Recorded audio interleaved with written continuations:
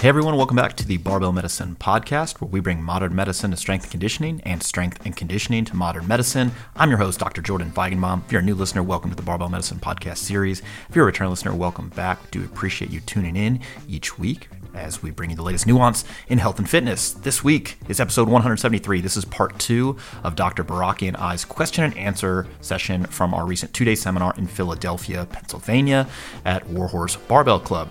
This week's podcast includes a discussion of when to get a coach and why or why not, yoga and lifting, do they mix, training considerations when one limb is injured, and much, much more. Before we get into the podcast this week, a few announcements. First announcements have to do with philanthropy. First up is the Load Women fundraiser. This doubles as a deadlift competition. It runs throughout the entire month of April. It's run by Claire Zai and Alyssa Olenek, both of whom have been on the Barbell Medicine Podcast. I'll link to their episodes in the description below. For more information on this, for if you want to donate, if you want to deadlift something heavy or lift something heavy this month and get people to pledge, any sort of involvement, any sort of donation is going to be great. There is a link in the description below.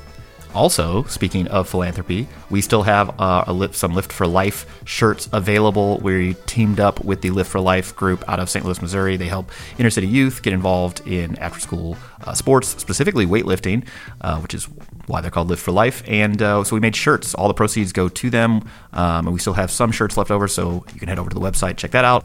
And of course, as always, we still have our regular Barbell Medicine gear available. If you want to rep our brand, you can follow the link in the description below to get your latest Barbell Medicine swag. Stickers are on the way. They're on the way to me, and then they'll be on the way to the distribution center.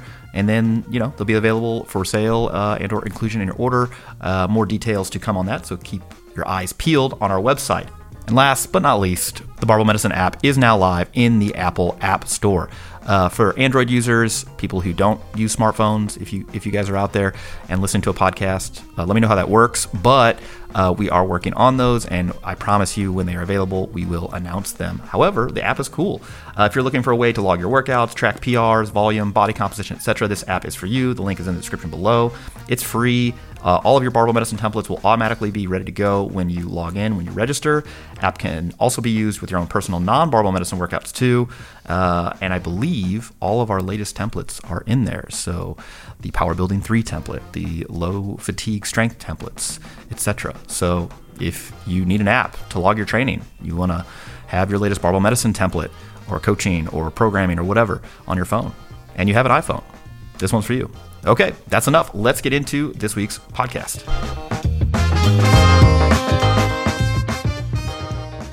Next question. Again, can you imagine though, like the lights dim down and this is really a thing in your head. I just always wanted to be on that show, and then I was like, who would I call? I was like a kid. I was like, I'd call my dad. All right. When does one need a coach? Ooh, this is good. Do you want to give a flippant answer or you want to give a real answer? You can start. Oh, okay. Well, because the flippant answer would be like never or always, and then just... Or whenever you want. Yeah, or whenever you want. Right, yeah, just move on. No, I think coaching can be very, very useful, and this is going to trigger the YouTubes, okay, by the way. Because I think... I'm ready. Sure. I think it's going to help with the learning curve. Oh. We have an argument about like what does it mean to have a steep learning curve? Like, is that bad or good? And I think it's good because if it's steeper, that means you accumulate more knowledge faster. And he's like, that's not how anybody else uses the phrase. Sure, yeah, no, I get it. But people also say like have your cake and eat it too, and that's wrong. So it's like eat your cake and have it too. Anyway. That's for the next podcast. I think a coach can be useful if you are seeking guidance in an area where you don't have much experience or expertise. And I also think a coach can be useful at providing a more objective outsider's opinion on management of like programming and or nutrition and or other sort of lifestyle changes. Particularly, again, if they're an expert in that field and you don't happen to be one, or even if you do happen to be one, if you don't want to or don't have the current capacity to be objective about that. So, for example, I've been a coach now over 10 years. Probably closer to 15 now. And I've had a coach for the last 10 years, the same coach for the last 10 years, Mike Teixeira. It's actually funny, he posted on his Instagram, he's like, somebody had asked him a question like, how has your programming changed over the last 10 years? He's like, I wish I could have talked to one of my clients from 10 years ago and like show them the differences. And I was like, Jordan has entered the chat. So I sent him a screenshot of the very first program that he ever sent me, and it was kind of interesting how that's changed iteratively. But the benefits to having a coach is that they can provide expertise when you don't have it, and then kind of make your learning process or happen a little faster rather than you doing it by trial and error and not necessarily know which way to go. It's not that you don't have any input into this, but it's that they kind of keep the constraints, keep the bumpers like you're bowling or whatever, somewhat narrow so that you don't go way far off the reservation. So I like it from an expertise sort of standpoint. And then also if you need somebody to be more objective than you would otherwise be or currently have time to be, you can just take something off your plate. So that's it for me. That's why I like having a coach, is because I don't want to analyze every single facet of my program, because one of two things are going to happen. Either one, I'm going to perseverate over every single detail and then come up with some answer that I don't really know what to do next, and I'm kind of paralyzed with all this data, or I'm not going to use any data and I'm just going to wing it.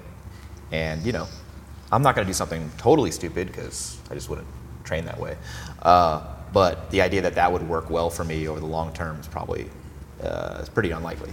So, yeah, I think if you need some expertise and you need some outside assistance, I think having a coach is useful. Yeah. As far to be strict with the question, when does one need a coach? Then yes, the flip it answer is never. You don't absolutely need one. There's a ton that can be done on your own, but there will probably be a lot more, as far as this trial and error process goes, probably be a lot more error that way. Compared to if you're working with somebody who has more experience, more expertise, and can take this more objective look at your programming. I've kind of been on and off getting some guidance over the course of my training career. Partially, I've had Jordan send me some programs over the years. I think the last time was probably with that ramp up to nationals in 2018. And then I was like, I'm going to go by myself for a little while. And I trained for a while by myself again. And then sometimes I'll have some ache or pain flare up. It's like, damn, elbows are acting up again. And I'll talk to our rehab guys. Or a little over a year and a half ago, I was having some back symptoms, and I was kind of annoyed with what was going on. So I went back to our rehab guys, and I talked with Charlie. And I was like, you're doing a bunch of cool bodybuilding bro stuff. Be all right with trying something like that for a short period of time. So we did a little of that for a little while. And then that program kind of iteratively morphed into this thing that, like I said, I've been doing more or less continuously ever since then. And once it morphed into that, I was like, I'm good to be back by myself for a while now, because I've just been doing the same week for a long time. But I just got, again, a little taste of an outside perspective, because I'm not really a bodybuilder. He's more into the bodybuilding stuff. And so he threw together some stuff. I was like, this is fun for a short period of time, and then evolved back into more specific training that I'm into now. So I do think that if you feel like you are not sure what to do next, that's one situation. Or if you're interested in something different, that can be another situation where you can just get somebody else's perspective, all right? Because your creativity may run out. You may not know, Sure. how else you can structure things or try something. So I think that there's a bunch of places that a coach can come in handy, but I don't think, I wouldn't pitch it as everybody absolutely must have a coach at all times watching every rep of every set. No. Unnecessary. No. Yeah, I think I would prefer if everybody was able to self-manage and do everything on their own and get great outcomes, and I think a lot of people can, but some people are going to need a little bit extra help or want a little bit extra help, and that's fine too. Yep. Cool. Will yoga improve lifting performance? I mean, there's some lifts in yoga, right? Like partner yoga. You ever done that? I've never done any yoga. You never done any yoga? No. Do you know how many dates I've been on for yoga? I can guess. Yeah, it's non-zero. The point is, invariably, any type of yoga for me turns into hot yoga, and that's not just because I sweat a lot, and then also in those positions, I'm sweaty, and it's not a good vibe afterwards. It's not oh, do you want to go get a smoothie? I'm like, no, why would I get that? I just want to eat a regular meal, and then also you just maybe do something I hate, so this is terrible. Yeah, Insta-ghost. No, will yoga improve lifting performance?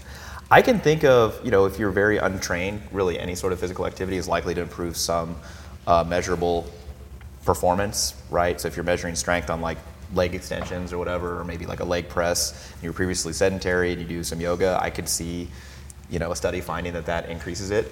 The point isn't that yoga doesn't improve performance or any type of resistance training a proxy of success. It's just that it doesn't do it as good as lifting. And you have a finite amount of time to train. And so it's like, all right, so if we look at this from a performance standpoint and then a health standpoint, or you can prioritize health first, however you want to shake this out, it's like, how does yoga fall into this? So from a performance standpoint, it's like, is this going to help my resistance training more than other resistance training? No. Is it going to help my resistance training more than other types of physical activity like aerobic training or conditioning work? No. Okay, so how is it going to help my resistance training? It's like, it's probably not going to benefit it that much directly, but if you have all the extra time in the world and you really like yoga, like, knock yourself out. No one's saying it's going to hurt you. I don't think that's going to be the case, unless it's like hot yoga and you're doing a ton of it. And yeah, that sort of additional heat-related stress is, likely going to cause you some extra fatigue that you're going to have to deal with. From a health perspective, people are like, what's better, yoga or lifting? I'm like, lifting, easy. Not even close. It's not even close. Yoga, folks, it's not even close. But it doesn't mean that I think that yoga is bad. It's just that when you look at all of the benefits of resistance training has on every system of the body, and you compare those to the magnitude of effects of yoga, it doesn't even stand a chance. It doesn't even stand a chance. All right? In addition, again, you don't have to be a hot, sweaty mess after any type of... Yeah, I guess with exercise. It's weird, I don't really... You trained in my garage, so... Yeah. Yeah, okay, so can you think of a time where you would advise somebody to go to yoga as part of their training program? Not unless that's just what they wanted to do. I mean, I think... Yeah. I don't think that there is anything specific enough about yoga as it relates to lifting performance that, as Jordan was saying, that doing yoga would provide a greater magnitude of benefit compared to lifting more. Even just not doing anything else. Potentially. Yeah, but if you really like it. Yeah, exactly. And a good example is I still get in the pool and swim once a week. Yeah. And I do not go and swim once a week under the impression that it is going to help my lifting performance. Yeah. Right? I ride dirt bikes. And I don't think it's going to help my lifting. In fact, it may hurt. It has substantially hurt your lifting performance. But I do it because I like it. Yeah. And it's okay to have physical activities that you regularly participate in that don't improve your lifting. Yeah. I think people would try to make the argument like, well, if you have like mobility restrictions and you do yoga, it's going to improve these mobility restrictions. Thing is, just like strength is mobility or stretching and flexibility, that's all specific to the joint angles, the joint velocity, the muscle lengths, the positions that you're in. So sure, if your yoga looks a lot like holding the bottom of a squat, holding the bottom of a bench press, deadlift set up position, sumo deadlift position, then yeah, maybe. I don't know that those exist. No, but I'm just saying, like, maybe that's like power yoga, and literally it's powerlifting yoga. Did we just come up with an idea? That's trademark, guys. Don't take that from me. But if the sort of exposure to different ranges of motion closely resemble that of the resistance training exercises that you care about, then sure, I could see some benefit there if there was maybe a limitation before. But again, not as much as just doing the resistance training, which is very specific to that range of motion and movement velocity and muscle length. But your whole life doesn't have to be lifting. If you like doing yoga, go do yoga. I would advise against your whole life being lifting. Strongly. Yeah, strongly advise against that. Okay. Last few questions. We on number 9? Yeah. Okay. How long do you give lifestyle interventions to work? For example, obesity-related diseases before deciding medical or surgical intervention will likely be needed. How or when should non-medically trained fitness professionals discuss weight loss medications with their clients? Oh, this is good. This is a good one. Yeah. You included yoga and this one? So I think this is really important. So I'll start with the second question, like how or when should non-medically trained fitness professionals discuss weight loss medications with their clients? I think we need to destigmatize this. We need to normalize this stuff ASAP, immediately, now. So if you're discussing weight loss with somebody and they want you to somehow help them in this process, I think giving them sort of setting the expectation early on where it's like, hey, we have a lot of different options in order to tackle this appetite dysregulation or sort of issue.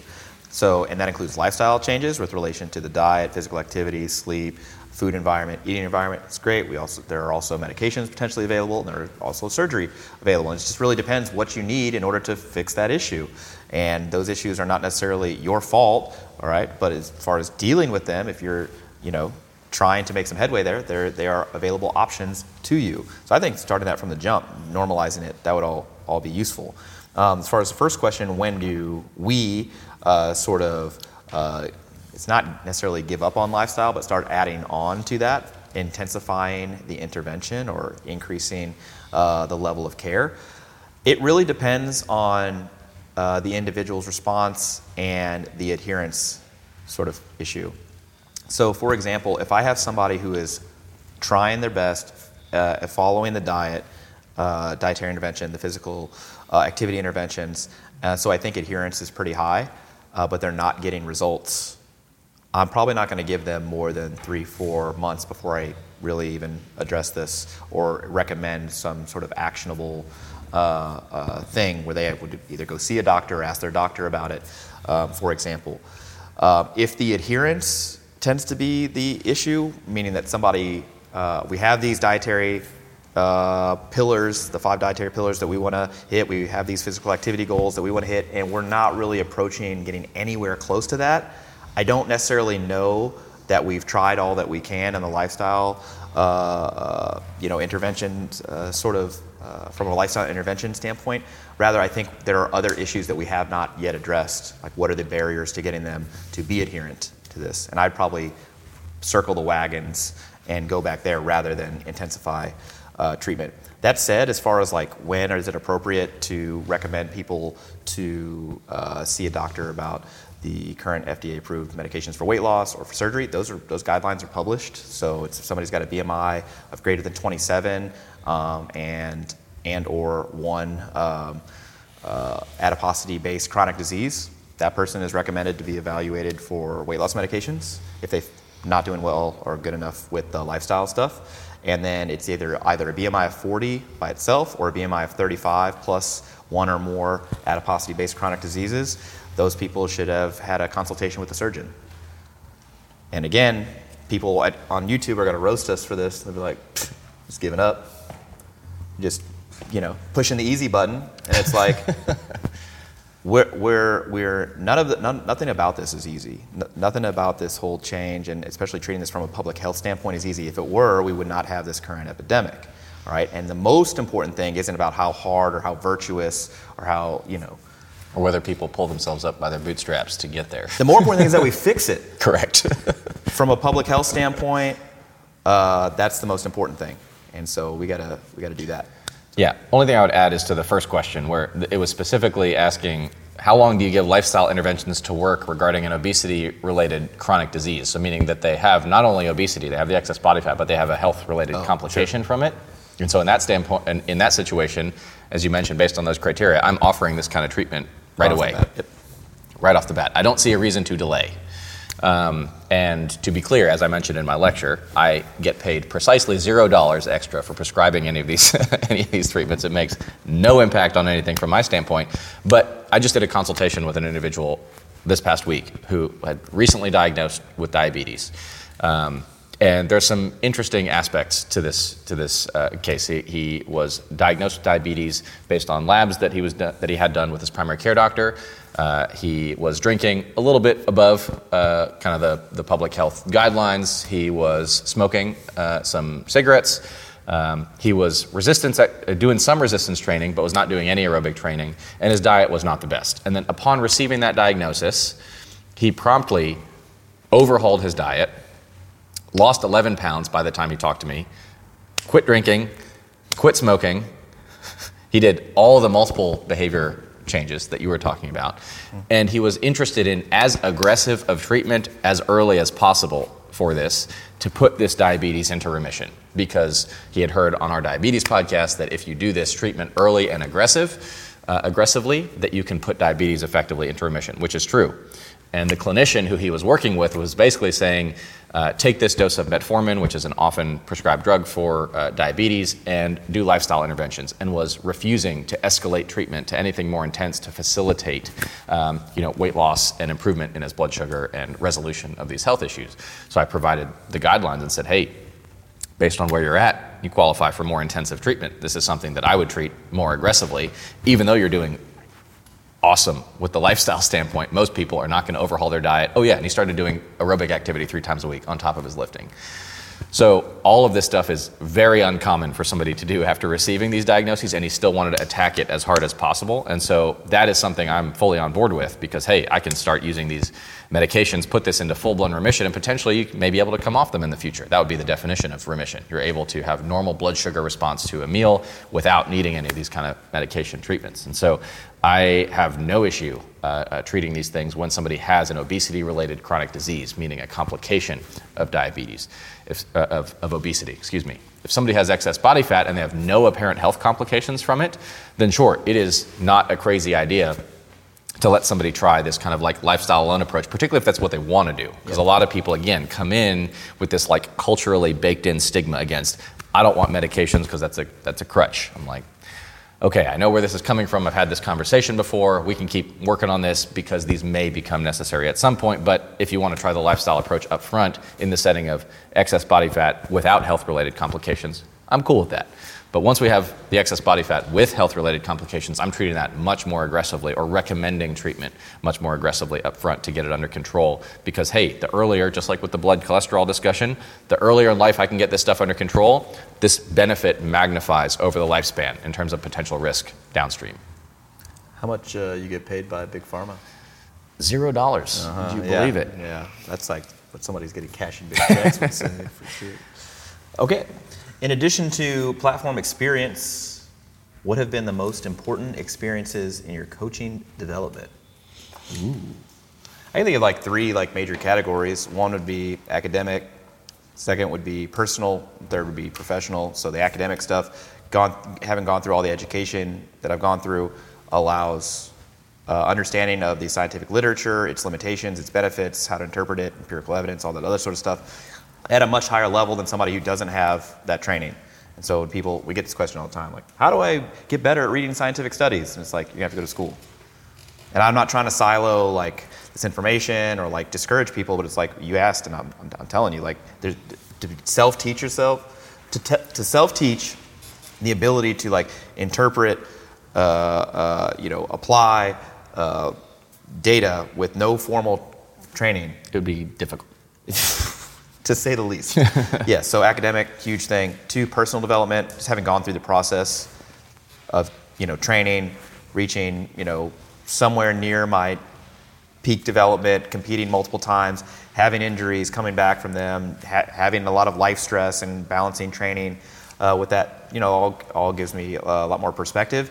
And then the professional part is super interesting because I don't think just coaching people in and of itself necessarily makes you a better coach, but coaching people who are much different than yourself as far as how they respond to training, their own personal challenges or whatever, that's been probably the most helpful from in that category, mainly because I would otherwise just program people how I would program myself, or the programs that I like or things that I like, and finding people that are substantially different than me, either they respond to different things than me, have different challenges than I do, and so I got to work with those. That stuff's been a lot more helpful as far as developing as a coach. And so, you see a lot of people who compete, or, they did the running joke is I did my first meet, now I'm a powerlifting coach. And it's like, I don't know that you have enough coaching chops to actually offer a good product. It doesn't mean you shouldn't try or shouldn't coach, but just knowing the sort of limitations of your own sort of scope right now would be useful. But so that's for me, that's probably the big 3. Yeah, I would give 2, I suppose. One is going to be similar in that going through the training process is you can't get around that. You have to go through the training process yourself and experience the ups and the downs and the setbacks and come back from the setbacks and all these sorts of things to be able to not only guide people through that, but also to empathize with them and to understand what they're going through. So I definitely know when somebody has a severe back tweak and maybe they were previously performing at a high level and now they're down to, RDLing 75 pounds or something. Yeah, I know what that feels like, and I can relate to them and have that kind of conversation and guide them back and provide the necessary reassurance. And also celebrating the wins of knowing what it feels like when somebody, lifts that all-time, plate milestone or something like that. I think that lets you connect with people kind of on a different level. Aside from that, I think going through, I agree, medical training, but more specifically than the evidence side, but more the communication skills side.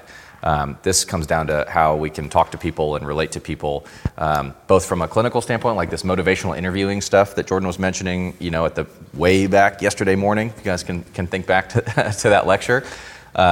Those kind of skills, the ability to elicit the information you need and to reflect back in a helpful way to people, and to ask the right questions and provide the right feedback, and those kind of communication skills are probably by far, I think, the most valuable thing that I feel like I have insofar as it pertains to guiding people through the training process or the rehab process, or even when I see patients in the hospital who are going through their most vulnerable time, when you just diagnose them with some horrific life-limiting disease or something like that. Those kind of communication skills are, I think, overwhelmingly the most useful, beneficial thing that I have in my arsenal when working with people. Yeah, the motivational interviewing stuff is very, very unique to medical profession, like training to be in the medical profession.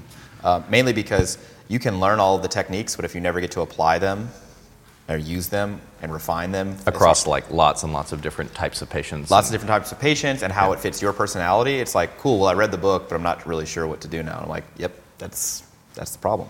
So yeah, I would agree with that. Yeah, cool. People would be like, so I just got to go to med school to be the best coach? I'm like, it's kind of a high standard. Yeah, I don't think so. I don't think so. And I would prefer most doctors to operate up to the level of training. I would just prefer them to be, for more of them to recommend exercise to their patients. I mean, I don't know. There's not been a follow-up study that's like, oh yeah, now 20% of doctors are recommending exercise to their patients or resistance training to their patients. I don't think it's much better. I think it's worse, if anything. It's just less time. Yeah. Yeah, all right. Okay, relating to mechanical tension, dosage, i.e. volume.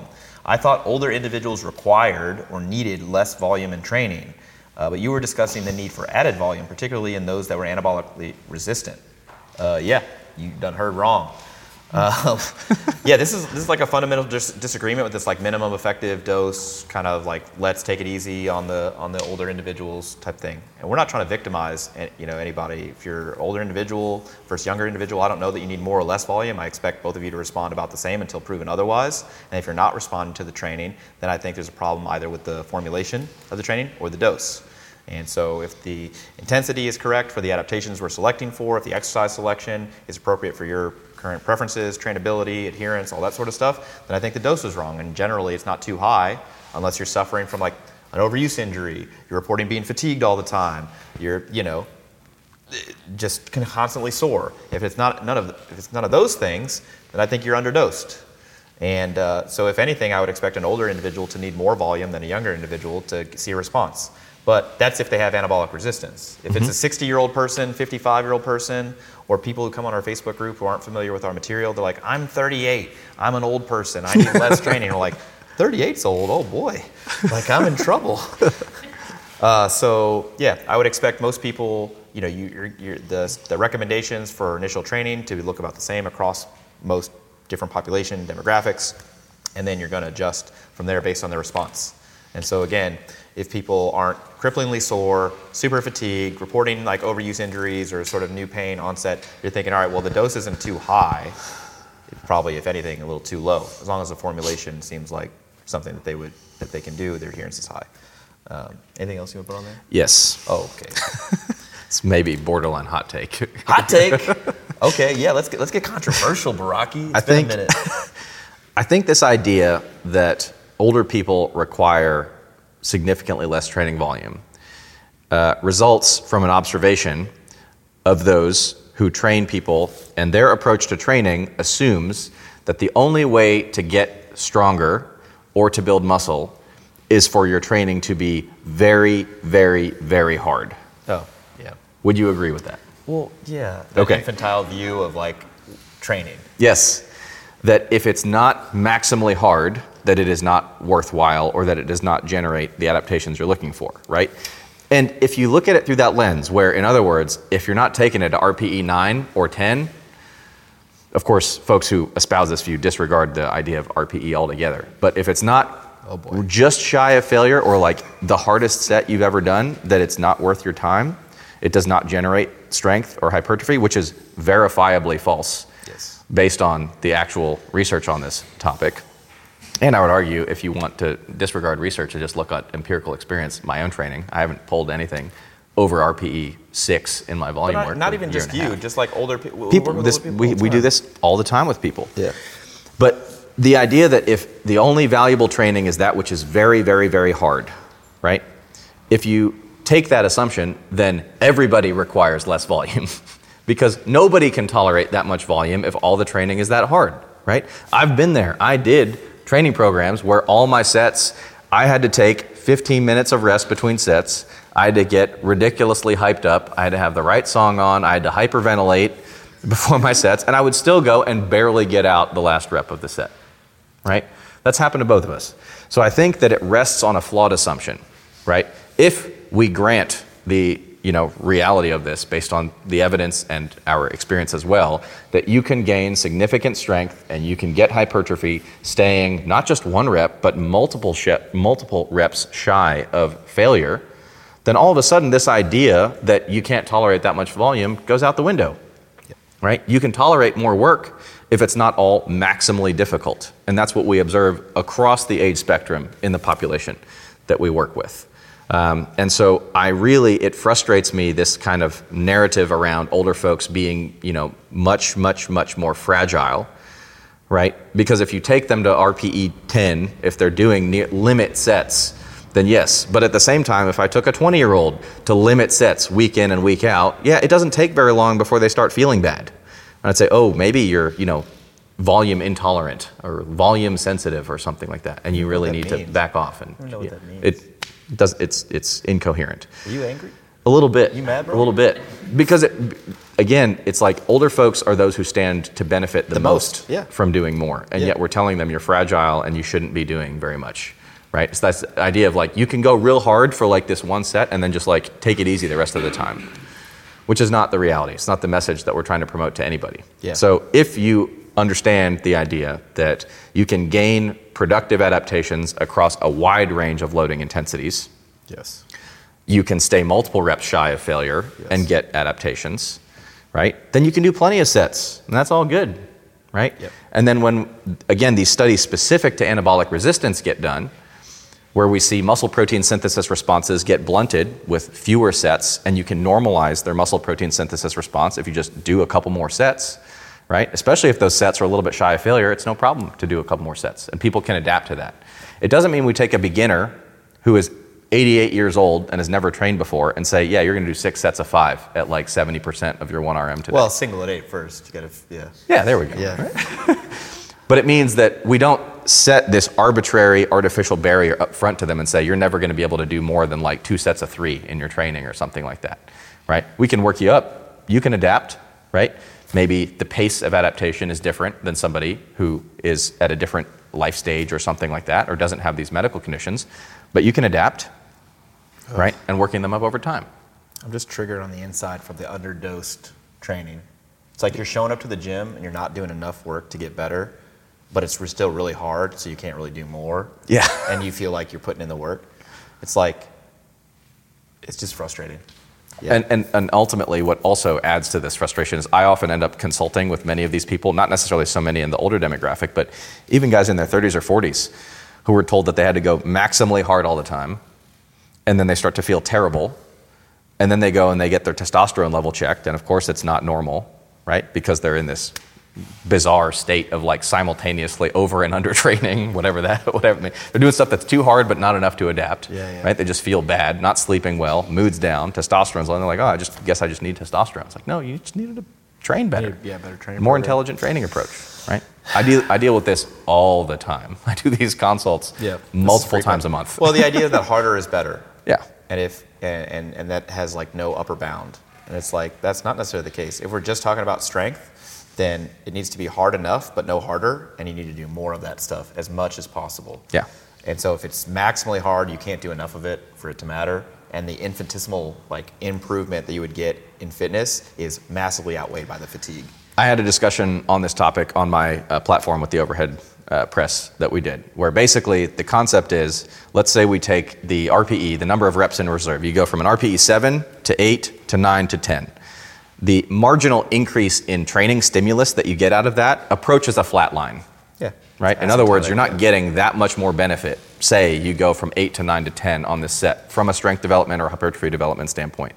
But the fatigue cost that you get from that is like exponential. Yep. Right? It skyrockets from 8 to 9 to 10. I could do singles at 8 every week, twice a week, and have no problems. But then, as Jordan said during that lecture, that 1 week, I went full send. I went to full RPE 10, and my deadlift performance went down by 150 pounds and was down there for multiple weeks before I got back to normal. And that was just the difference between an 8 to 10 RPE. And I'm like, I wasn't under any illusions that I got better stimulus from that effort.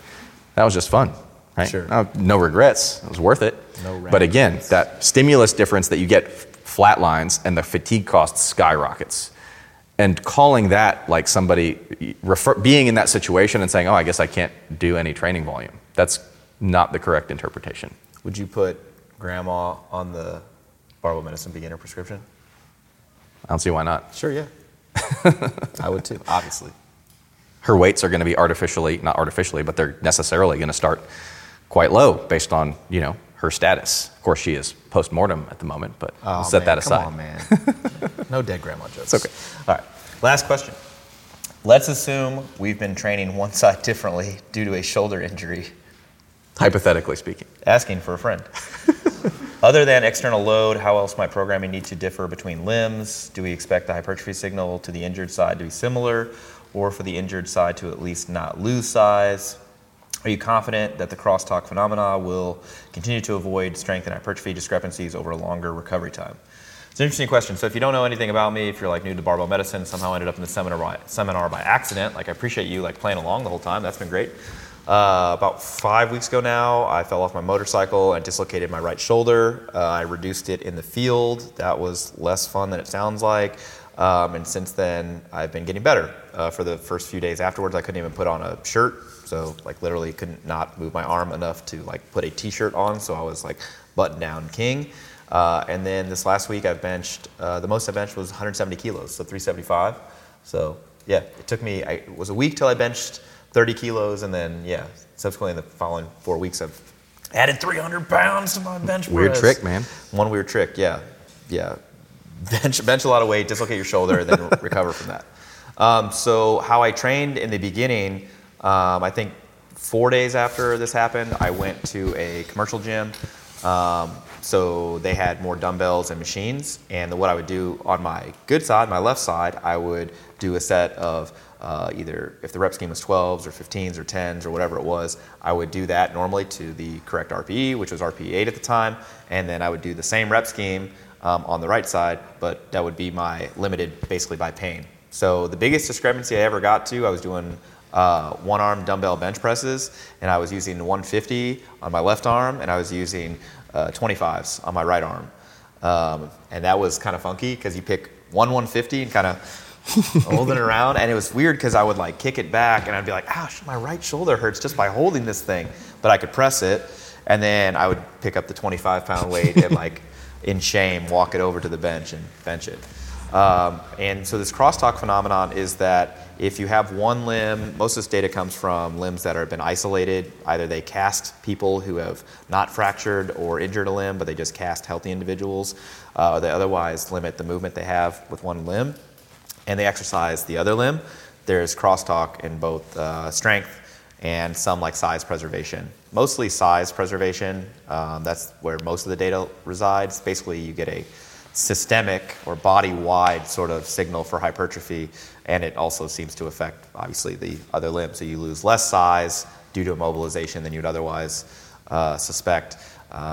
And strength-wise, you tend to see a little bit less, but again, the data isn't as strong. As far as what I experienced, I haven't experienced any strength loss as far as I can tell, because right now my strength levels are limited mainly by discomfort. That said, I'm not sure if it's due to what I've done in the interim, compared to what is the normal rate of strength decay for me. Because my best bench press is 440, right? And so all I've benched in the interim is 374. So I'm still well below that 440.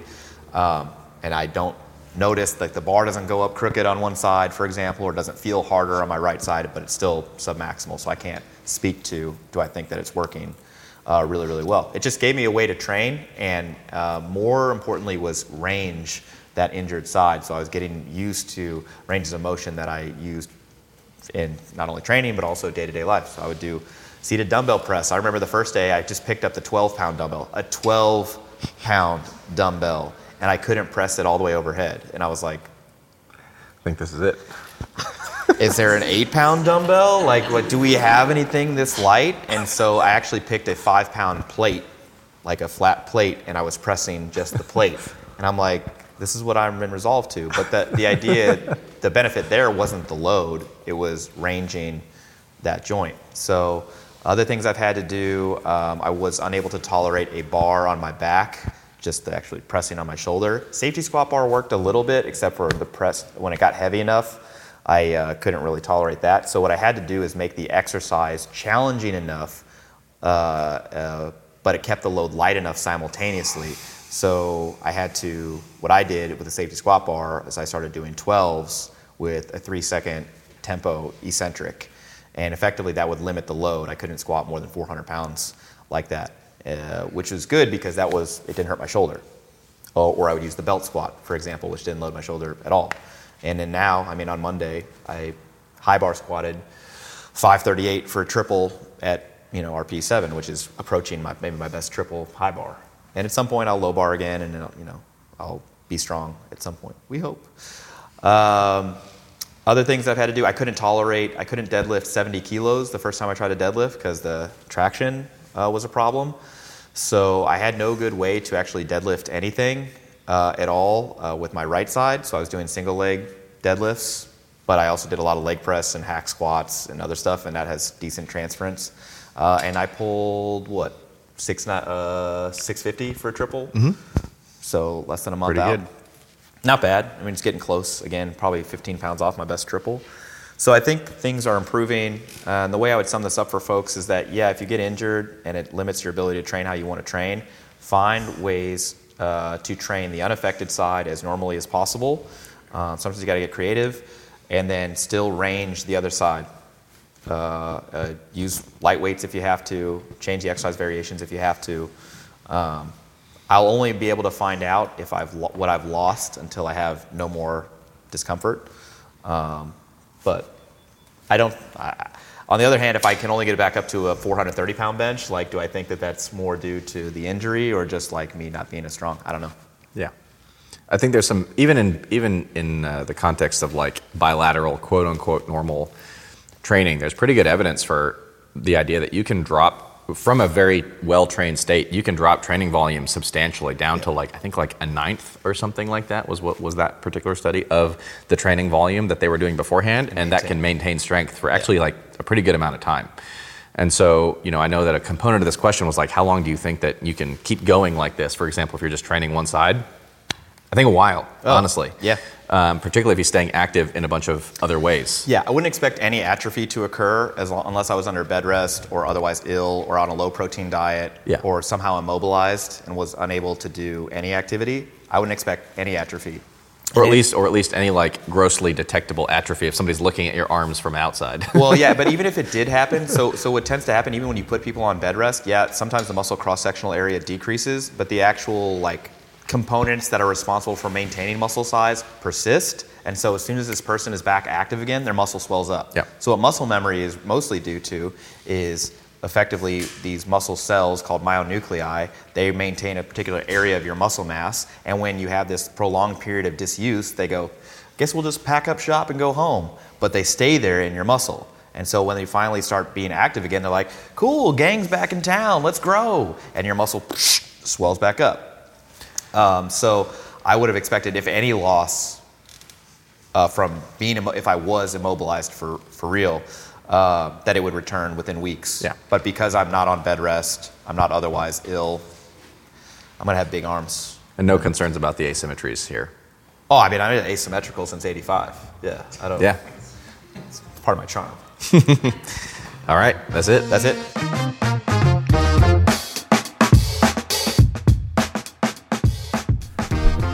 All right, that's a wrap on episode 173. Again, that is part 2 of our latest question and answer session from our Philadelphia 2-day seminar that Austin and I did at Warhorse Barbell Club. Big shout out to them for hosting us, Tom Capitelli for recording this Q&A.